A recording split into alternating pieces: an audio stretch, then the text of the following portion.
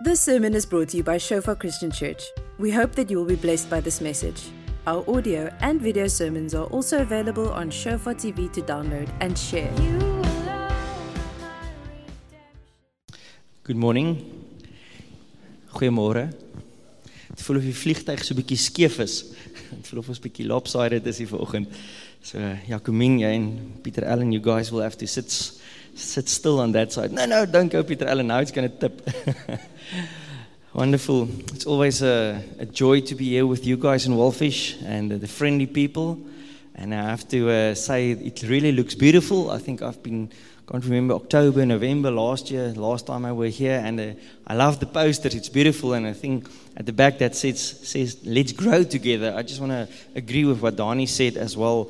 That church isn't a program. It's not anything like that. It's a place where we grow together and where we fellowship together. And what a joy that is, always to take these steps together and just to be obedient to the Holy Spirit and what He wanted to do this morning and still wants to do, and what He wants to do this afternoon and tonight and tomorrow morning. And He's always busy building in our lives. And as I said, yeah, wonderful to be here. I just have to. I believe it's a part of my calling. I always have to do a little bit of Bible school marketing as well. We are doing the same in Swakopmund. So I just want to share a little bit just to help you or maybe encourage you even just a little bit more. I believe most of you guys have a heart to study the Word already. But I just want to share a little bit, maybe from a little different perspective, something to help us as we study God's Word, or to encourage you in your own quiet time to study the Word, or as a group in Bible school. That's always a joy to study together.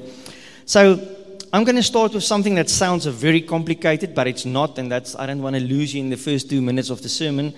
But when we do a little bit of Bible interpretation, because we are so far removed in time and culture, usually from the original writers, there's the writers, the authors, Wikler and Ayayu, they say we have to start with a bit of a historical, cultural analysis, just to go and see a little bit who were the Philistines and the Jews and the Greeks and all the cultures and the thing they do. And part of that, of doing a historical cultural analysis, is to do a contextual analysis. Now, we just have to remind ourselves, when we read a verse, we've got our favorite verse, John 3:16, or whichever that might be, that is part of a bigger part of Scripture. That's part of, as the Bible is the Bible we read is divided in different chapters, and there's letters, and there's Gospels, and there's a New Testament, and there's an Old, and every little small part forms something bigger that God actually wants to tell us. He's got a message for us.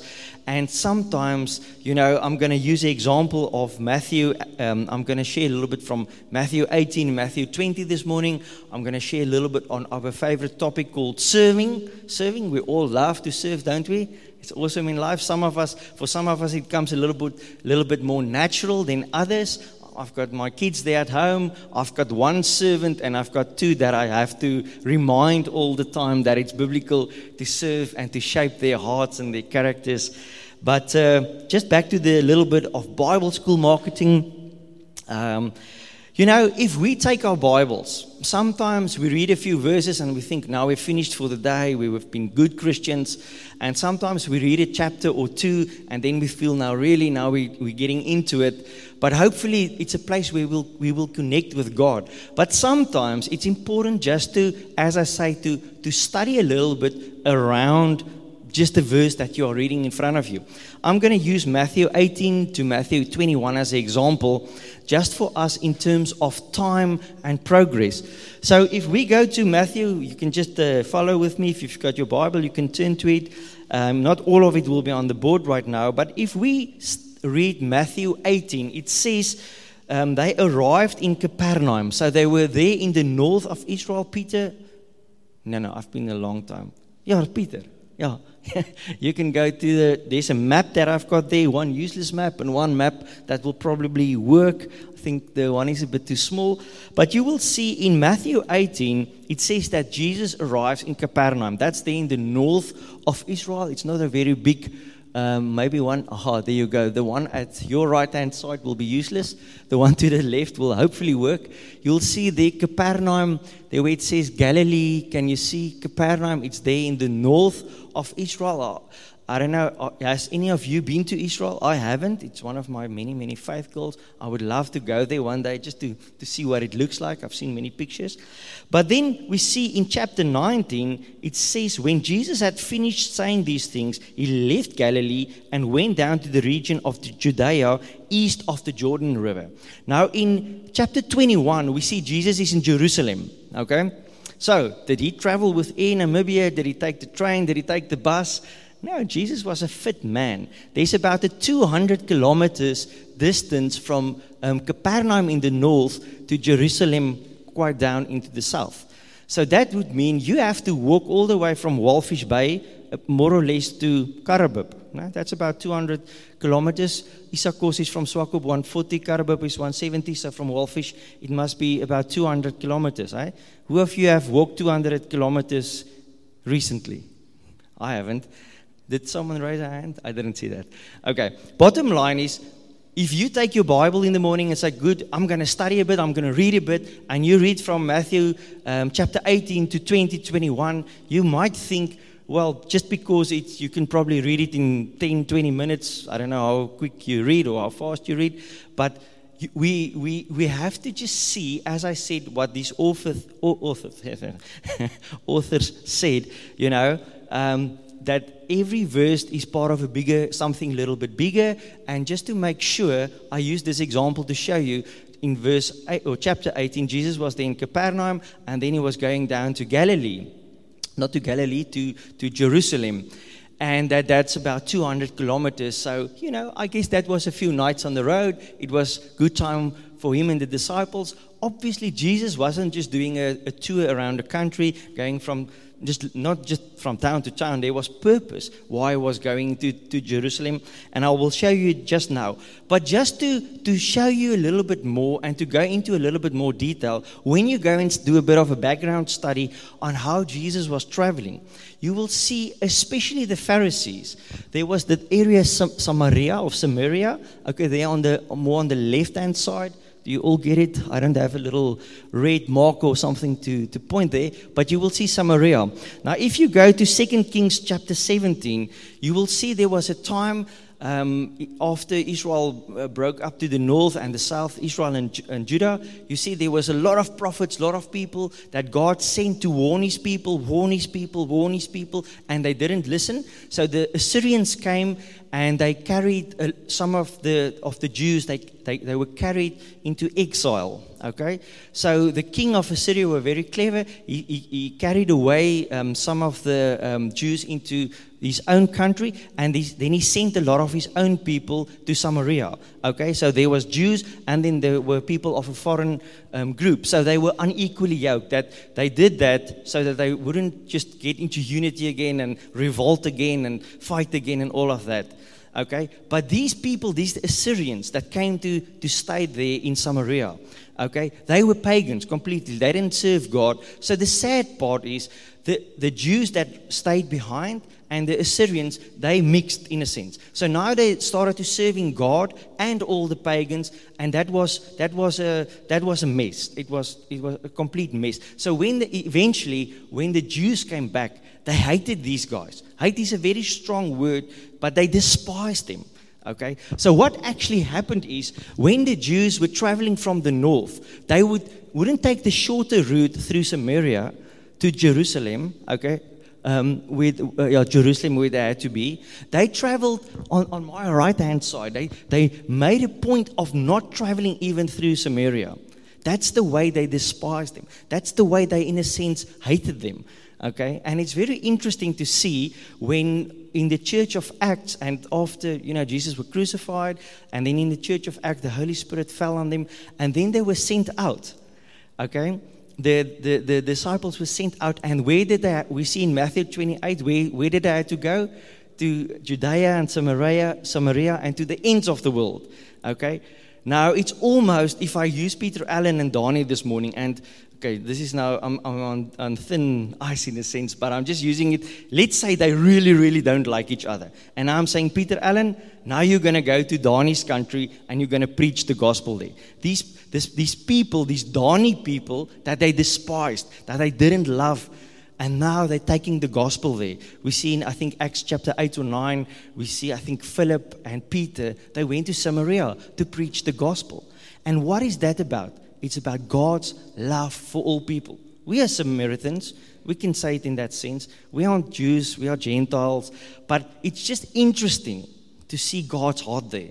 Okay? So 2 things I just want to see you to help you maybe with Bible school is when you read 3 or 4 chapters, there might be a lot of distance. There might be a lot of time. Jesus didn't travel that 200 kilometers in 1 or 2 days. That's a lot of walking with the little stick and the friends.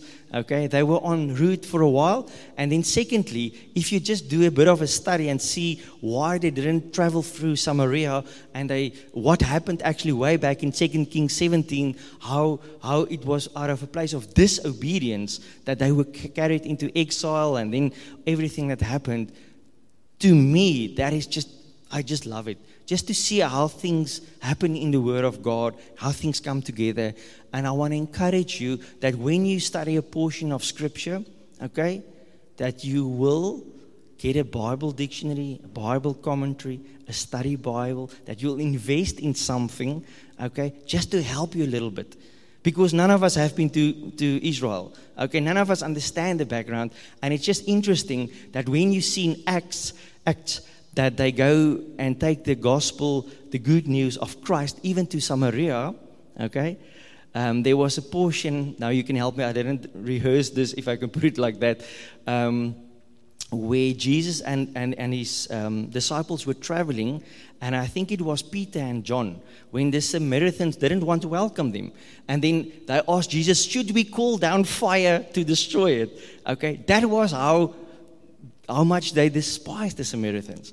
And then later on, they had to take the gospel there. So when you read that part and you see, now Jesus, God's heart is for all people, for all nations, even the Samaritans. Even if we study John chapter 4, the woman at the well, then we will see the whole issue about the Samaritans once again.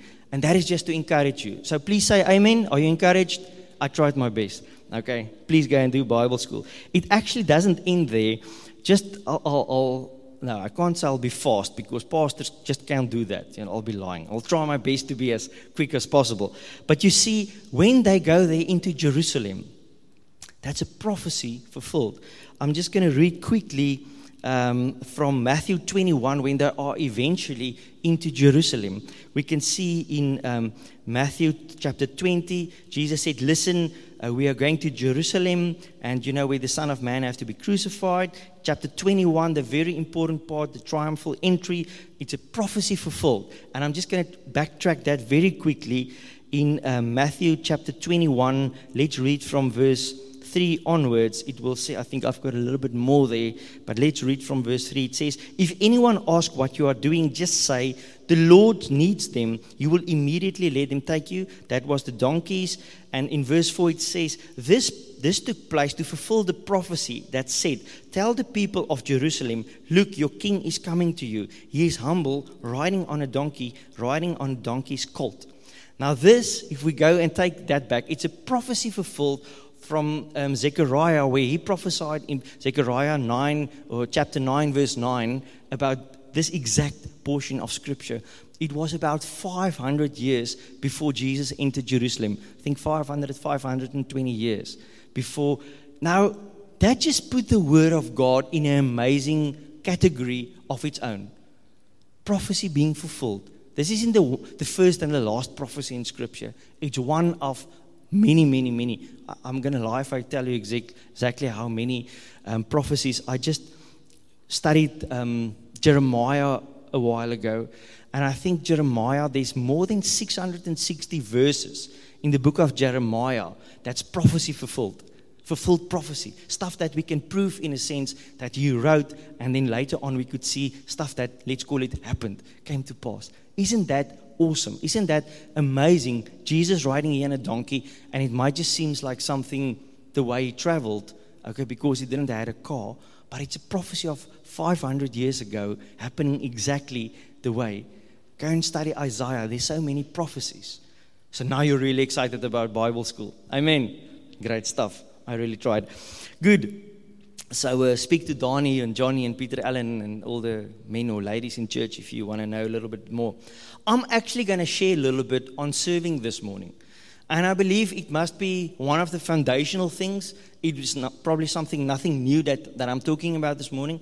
But I believe, especially at the end of the start of a year, it's important that we do talk a little bit about serving. And I've got a few things that hopefully it might challenge you a little bit.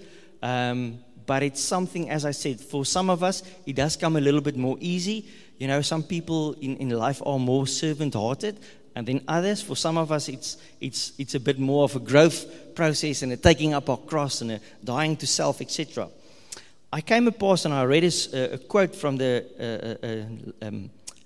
British newspaper, and it said there, most people wish to serve God. It will be there on the slides.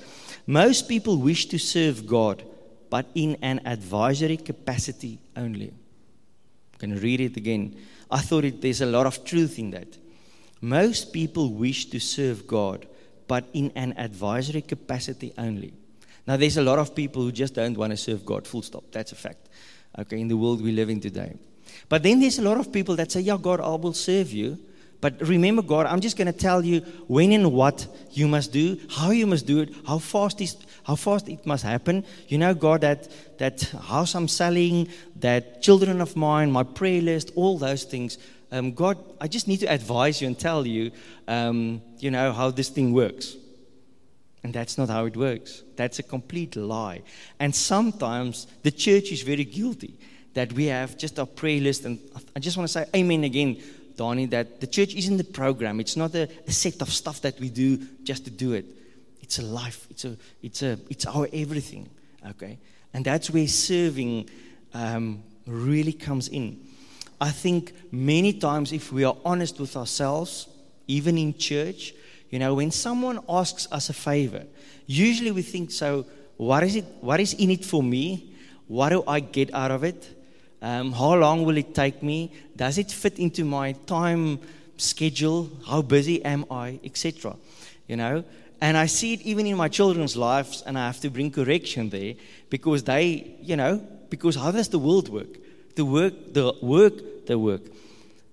I had the athletics yesterday, so I had too much sun and pancakes and all that nonsense. So I'll just blame it on that. If I drive here, I give $200 and they give me petrol or diesel for my car. When I go to a shop, you know, I pay my cash and I get food or bread or milk or whatever. So we live in this society, this capitalist worldview, where we pay for stuff. You cut your hair, you wash a car, whatever a farmer produces, whatever he produces. Okay, it did rain a little bit in Namibia the past few days. Praise God for that. But that's how it works. So we come with this mentality to church many times where we say, but I will do this, but what do I get out of it? But how close to the truth is that? And unfortunately, we do have this thing where we have a lot of top 10s, top 10 investments, top 10 holiday destinations, top 10 this, top 10 schools, top 10 athletes. And we bring a lot of these things to church. In ons onderbewustzijn. Sometimes not consciously, but, you know, in a sense, it's just part of who we are. And those things we need to get out of our system. Now, I want to read a scripture to you that I can relate to in many ways. It's a parallel scripture of Mark chapter 9 and Matthew chapter 18 that I want to read to you. It will be up there. And it was about Jesus and the disciples in Capernaum, which is where in Jerusalem? The north. Okay, now you know that. You have to remember that now. It says there in Mark chapter 9 verse 33, after they arrived at Capernaum and settled in a house, Jesus asked his disciples, what were you discussing out on the road? But they didn't answer, because they had been arguing about which of them was the greatest. Then he sat them down, called the disciples, and I'm just going to read till there. Okay, so we all know keeping quiet is an answer as well sometimes. Okay, who didn't flush the toilet at home. Okay, bad example. But all those of you with kids will understand. Who of you didn't make his bed? Okay, who broke the glass? Whose shoes are just laying here? And sometimes it just keep quiet because the guilty one know he's guilty, it's mine, but it's obvious, Kids, their faces usually tell it. We don't have to take them to court or anything like that. When we are guilty, I remember when I was a child sometimes and I did something wrong and Daddy's like, why did you do it? Or was it you who did it or what? I'm like, just keep quiet. Because whatever you say, you just can make it worse maybe right now. Just keep quiet and start repenting of that. But Jesus, just who he was, the disciples couldn't hide anything from him. I think he knew exactly about everything. He obviously had discernment. He was the Holy Spirit. He's God. He's everything. Okay? So he obviously saw what was happening. He saw their hearts. And it was okay. He didn't fire them there on the spot. He was developing them, discipling them, walking with them. And there, his scripture says, they sat probably down, and he's like, so tell me, guys. Tell me, Peter, Allen, Donnie, you guys, they're on the road. When it got a bit loud there at the back, you thought I didn't hear. What were you talking about? What was it about? Shh, it's quiet. They don't say anything. Because they probably, at this stage, understood they're fighting about who is the greatest. Okay? Who is the greatest among them? Now, Scripture doesn't say, but what do you think were the criteria they were using at that stage? Okay, they've been with Jesus now for a while. Was it about the size of altar calls, casting out the most demons? I don't know, who's the best preacher, who's the strongest, who of them made the best fire, who of them sat the most next to Jesus, who carried Jesus' bag maybe?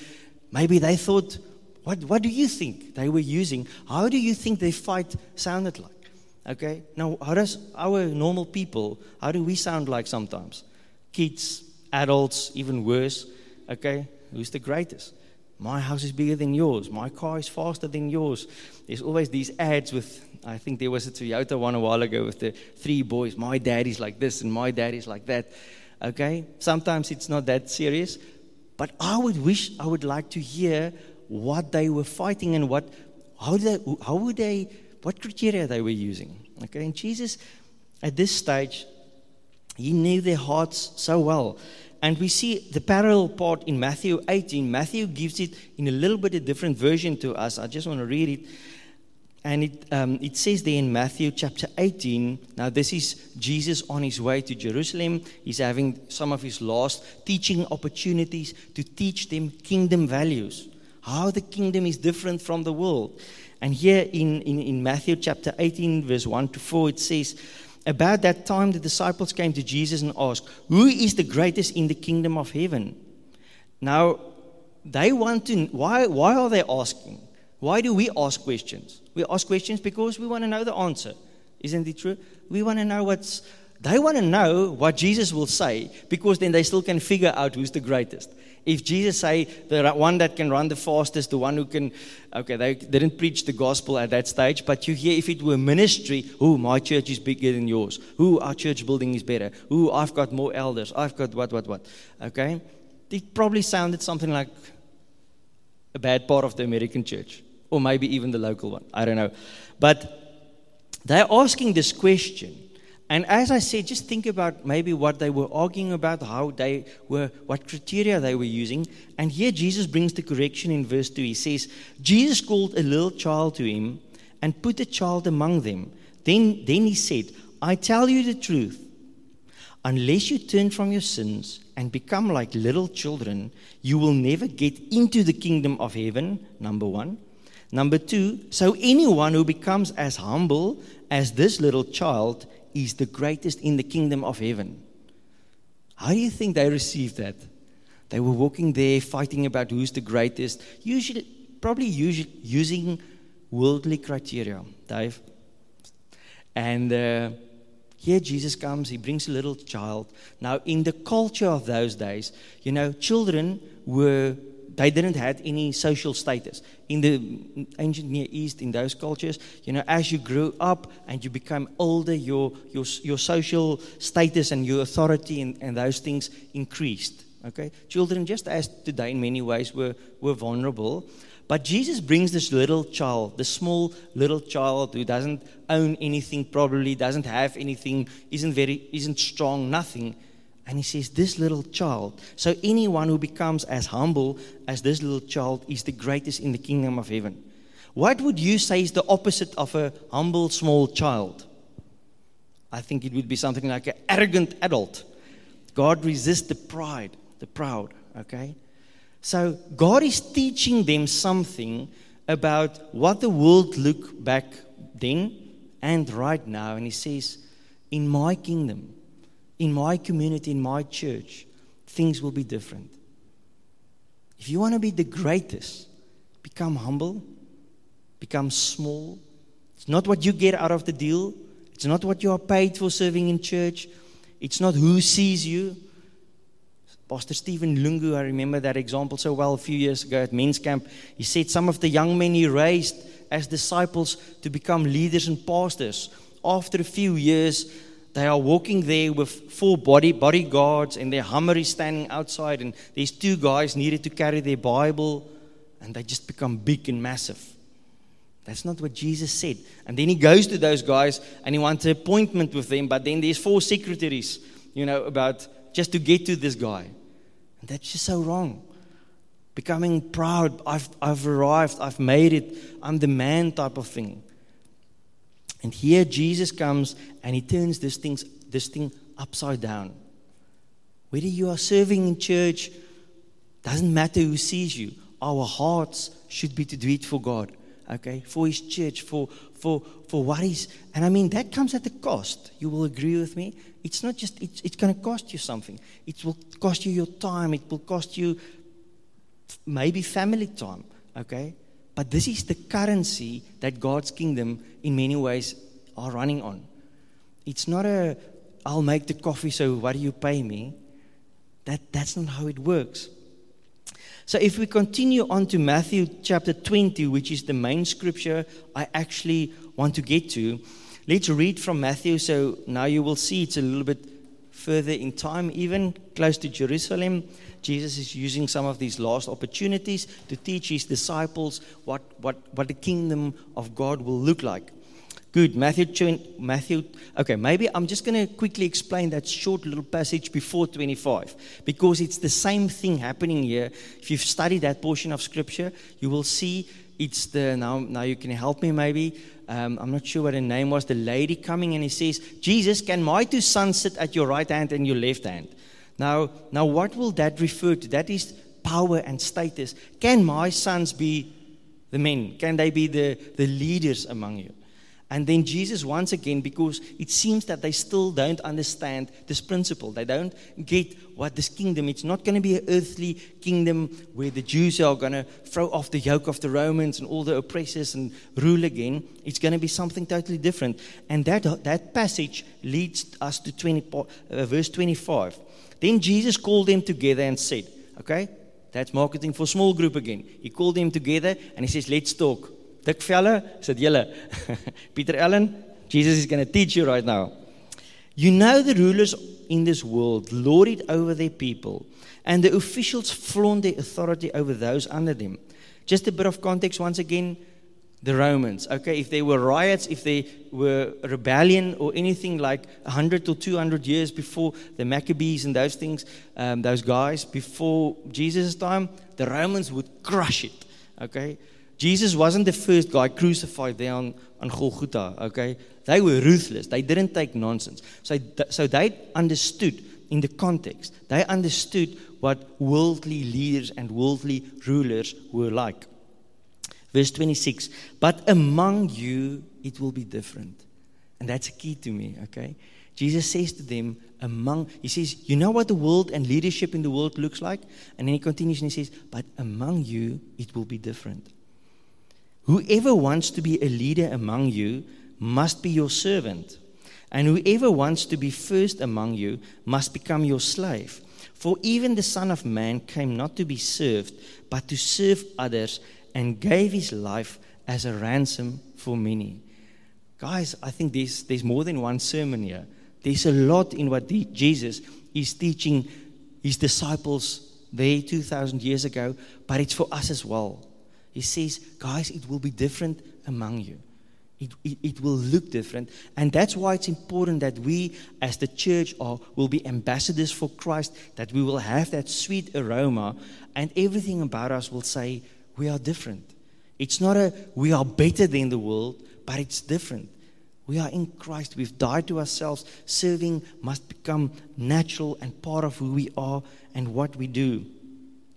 Now, I use the example, and I use the exact numbers of Swakop, so I will use that as an example just because I have more access to the stats there. You can maybe make a calculation for your own church here. But in church circles, they many times talk about the 20% doing the 80% of the work. You ever heard about that? Okay, amen. Many times, there's a small group of people really working hard, doing a lot of work. Now, the past Sundays, we are give and take sometimes about children, and there's a lot of them babies in our church, about 300 people. Okay, so if 20% from 300 is 60 people, that means if 20% of the church, in our context in Swakopmund, where I spend most of my time, would serve, then we would have 60 volunteers, people helping us. Do you think we have that? Nope. Maybe half of that. Not even half of that. Okay? If we would say to each other, let's see if we can get 50%. Okay? Then we would have 150 people willing to serve in church. If we go to 80% of the church serving, turning that thing upside down, we will have from that 300 people, 240 will be serving somewhere, sometime. Do you think that will be great? Or do you just think it will be biblical? What did Jesus just tell us about serving and giving your time, etc.?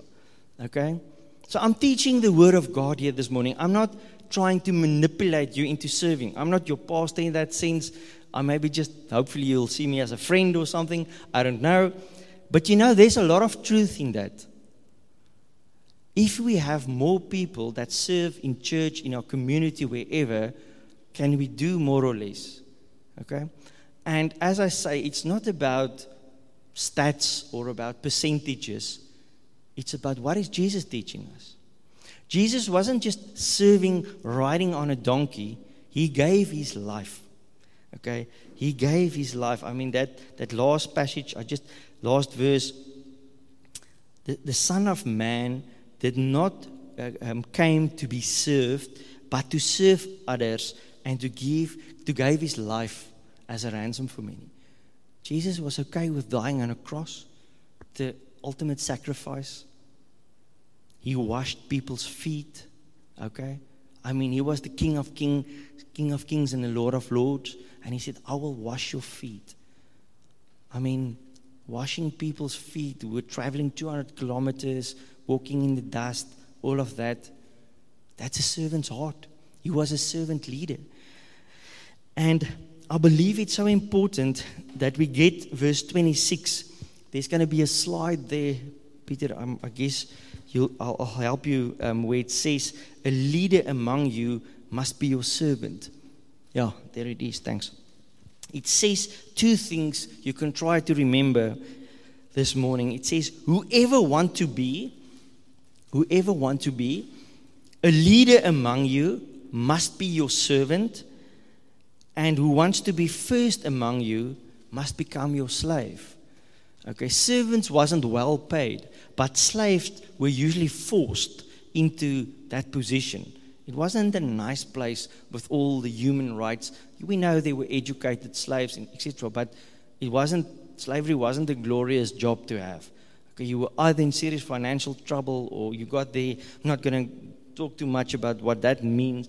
But it says here, whoever wants to be a leader among you must be your servant. Now imagine if I just tell my children, I've got 3, you want to be the leader because you serve the other 2. Oh, Dad, but I'll give you 10 reasons. They did this to me and they did that to me and they don't give anything and they never help me.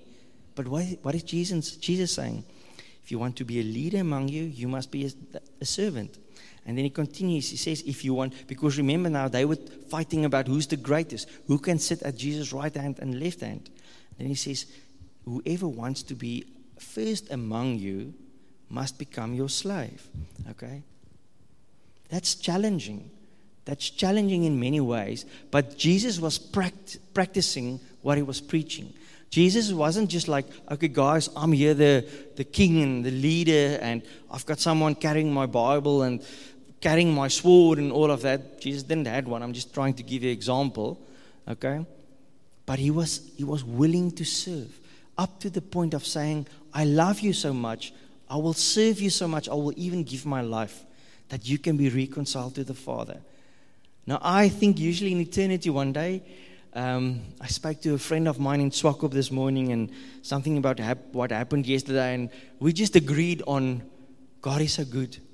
Both of us can just say to each other as friends and Christians, God is just so good. But what we experience right now is a druppeltjie in the emmer, a drop of water in the bucket in terms of eternity. And we miss it. We usually in our rushed life, we don't see these things. Jesus really lived this thing. One author, in his commentary on this, he says, when he gives commentary on this passage, he says, the issue is not to present a new way to greatness. Remember, the disciples want to know, so who's the greatest? Or how does it work? Give us an answer. And he says, the issue is not to present a new way to greatness, a more noble way than that of authority and power. It is rather that desire to be great itself, to be eliminated. Because we mustn't bring the worldly top 10, top best, all those things and say, I'm not talking about excellence this morning. Don't get me wrong. The church must be clean. The welcoming guys must be friendly. The coffee should be good. The discipleship at Bible school, it should be great. Don't confuse excellence here. I'm doing what you do, doing it good. Okay, I'm not talking about that. But it's that thing that, almost want to say, that demon of, I want to be the best. Okay, you can say, God, I want to serve you with everything. But I don't think we should say, I'm the best small group facilitator. We've got the best church in town. Our Bible school is the best. It can be excellent and godly and a lot of other words. But that whole desire that we have many times to be the best, to be the greatest, that was this whole time what Jesus was saying, guys, if you want to be great, become like a humble child. You don't have to preach the best sermon and then your name is going to be up there. There's no badges. There's no stuff. Our reward will be one day with our Father. Okay, it's not here right now where we say I'm the top servant and I'm the best pastor or the best usher or the best coffee maker or whatever it might be. Jesus was teaching here to say, I am the King, I'm the Alpha and the Omega, I am the eternal Christ. Okay, but you know what? I come to serve you, to become your slave, to give my life to you. And as I say, I think we just grasp that in a small portion. In eternity, one day we will see so much more of what it means to be with the Father. And it's not just about missing hell, making it into heaven. It's about relationship. It's about being with our Father. So, if I continue, where's the time? Paul continues, and I'm not going to spend too much time on that. But he says we should, in 1 Corinthians 11, verse 11, he says, we must, be imitators of me as I am of Christ. Paul is following Christ, he's imitating Christ, he's doing what Christ did, and Paul says to me and to you, now look at me. And then just to put that 2 chapters earlier in 1 Corinthians chapter 9, verse 18 to 22, it says, what then is my reward? That in my preaching I may present the gospel free of charge, so as not to make full use of my right as in the gospel. Verse 19, for though I am free from all, I have made myself a servant to all. Paul, this man of God, he says what Jesus did in terms of being a servant leader, in terms of being a slave, in terms of giving all of that. Paul says here, I have made myself a servant to all. Paul got shipwrecked, he got stoned, beaten with rods, imprisoned. He went through a lot. But it wasn't what my paycheck is. It wasn't like what car do I drive, how big my ministry is, how big my altar calls is. Okay? We shouldn't think like the world in terms of what is great and what is big. We should think in God's currency, in what Jesus came to give us as an example. Okay? Jesus came to serve, and here Paul makes it very clear. He says, I want to be a servant to all. I'm a servant. I don't mind. I will even lose certain things just to win some of you to the gospel. Now, I have to be honest with you. You were talking about intercession earlier on. Waking up early, going to bed at night late. Some stuff in the kingdom will cost you. It's going to cost you. It's going to cost you. That was why Jesus said we're going to take up a cross and follow Him, saying it's not just easy all the time. It's going to take effort. It's going to take planning. It's going to take energy, all of those things. But that is what we are called to serve. We are called to walk in Paul's and Jesus' footsteps here. I got a beautiful example of Franklin Roosevelt. You know who he was? American president. And he had an advisor with the name Harry Hopkins. And Harry Hopkins, especially here during the Second World War, he was one of the men very close to the president. And a lot of his political opposition, they think this guy was a bit dodgy because he didn't have the official place in President Roosevelt's cabinet. He didn't have a certain portfolio, and it seemed that he was almost floating a little bit there. And then at a certain stage, one of the political opposition parties, one of the leaders, he asked him, so why do you keep Hopkins so close to you? Because it was quite evident that this guy had a lot of influence on the president. And I want to read it to you. And his answer was, you surely realize that people distrust him and resent his influence. That is Hopkins now. And then Roosevelt replied and he said, someday you may well be sitting here where I am now as the President of the United States. And when you are, you'll be looking at that door over there and knowing that practically everybody who walks through it wants something out of you. You'll learn what a lonely job this is, and you will discover the need for someone like Harry Hopkins who asks for nothing except to serve you. That's not in the church even. That's in the world. And here the president documented, it says, you know what, this guy, Harry Hopkins, he doesn't walk in through this door and ask me for a lot of playing skak with me and trying to get something. You know, he's just here to serve me. And you know what, every leader will pick up and sense who is people that want something out of them and who is just a Harry Hopkins who's just there to help, just to serve. And this is, as I said, this is in the context of the church even. You know what is the most precious thing in life, or some of the most precious things, is when you're really in trouble and you can phone someone and ask that person, can you pray for me? And you know they will do it. When you're really down and out, 10 o'clock at night, 3 o'clock at night, early morning, over a weekend, wherever, you're really in trouble, what type of trouble it might be. And you might say, my friend, I just need a friend right now. Can you just serve me right now? I don't want anything from you. And those people are scarce. And all of us know in life who's those people, like a Harry Hopkins, that I can just phone and say, Peter Allen, man, I just need to talk to you. Let's just have a coffee. I know it's going to cost you time. I know you're busy, but I just need someone to talk to right now.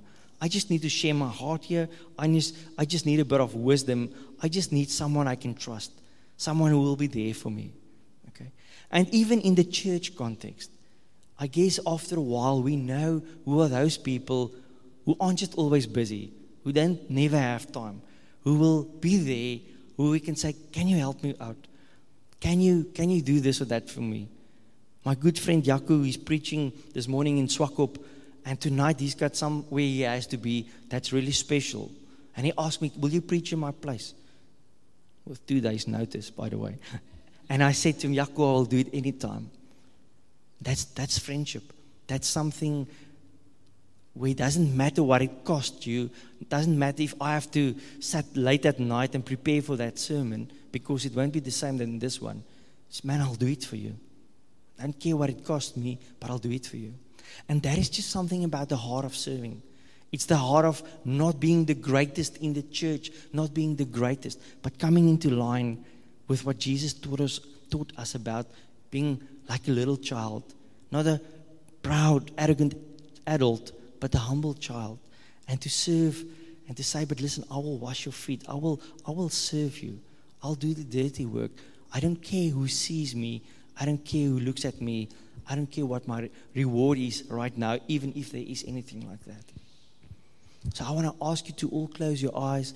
Maybe, Peter, you can have some music there, because I've got one or two things that I just felt that I just want to hold before us this morning, and I just want to pray before I share that. So thank you, Lord Jesus, that you came to give your life, Lord, as a ransom, Lord God. You paid the ultimate penalty. You paid the price. Thank you for the kingdom values that you said that in your kingdom it will be different. Among us, among your people, it will be different. It's not what we can get out of life. It's not about us. It's not about being great, but following Paul and Jesus, being servants, being slaves, being mistreated even. Lord Jesus, I want to pray for us as the church, that your Spirit will change us, fill us, transform us, and help us to give us servant hearts, where it's not about us and me and myself and my time, but about your kingdom, about giving no matter what we get back or who sees us. Come and change us, Lord Jesus.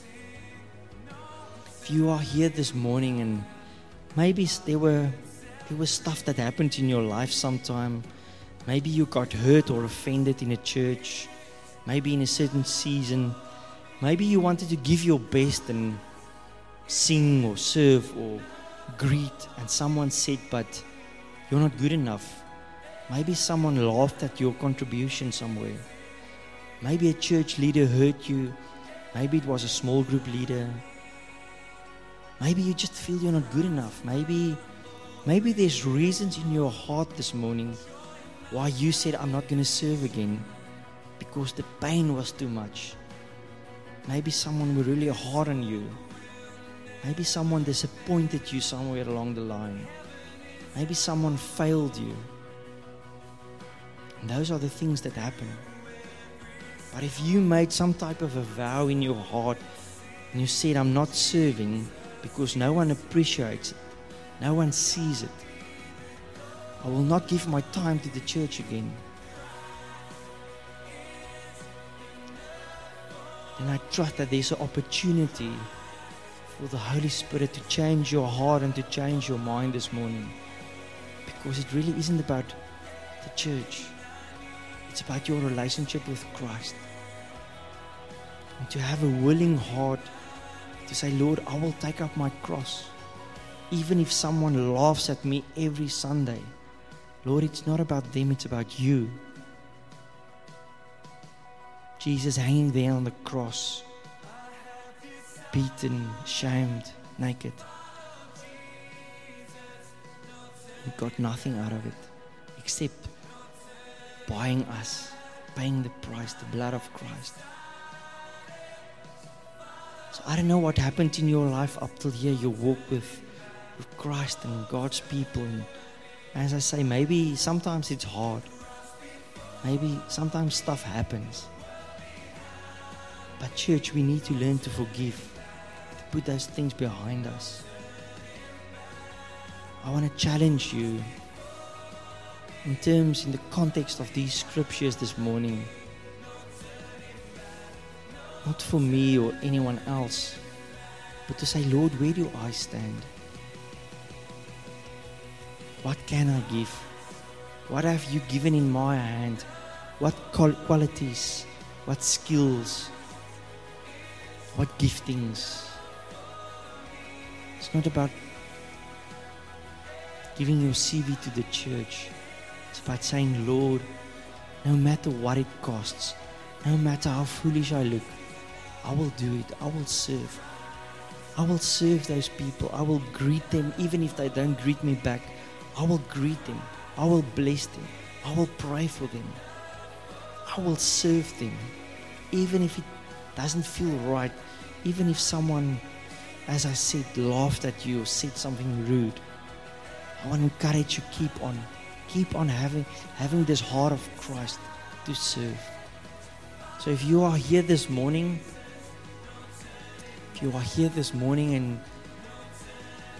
and maybe there's a hardness of heart, maybe there's stuff that happens while all eyes are closed, don't worry, I'm not going to call you to the front right now. But if you are here and if there's pain in your heart, maybe you are really angry towards some in the kingdom, I would love to pray with you. Just maybe speak to some of the leaders in your church to walk you through this season. But don't sit there with a vow in your heart saying, I will not serve because of something that happened.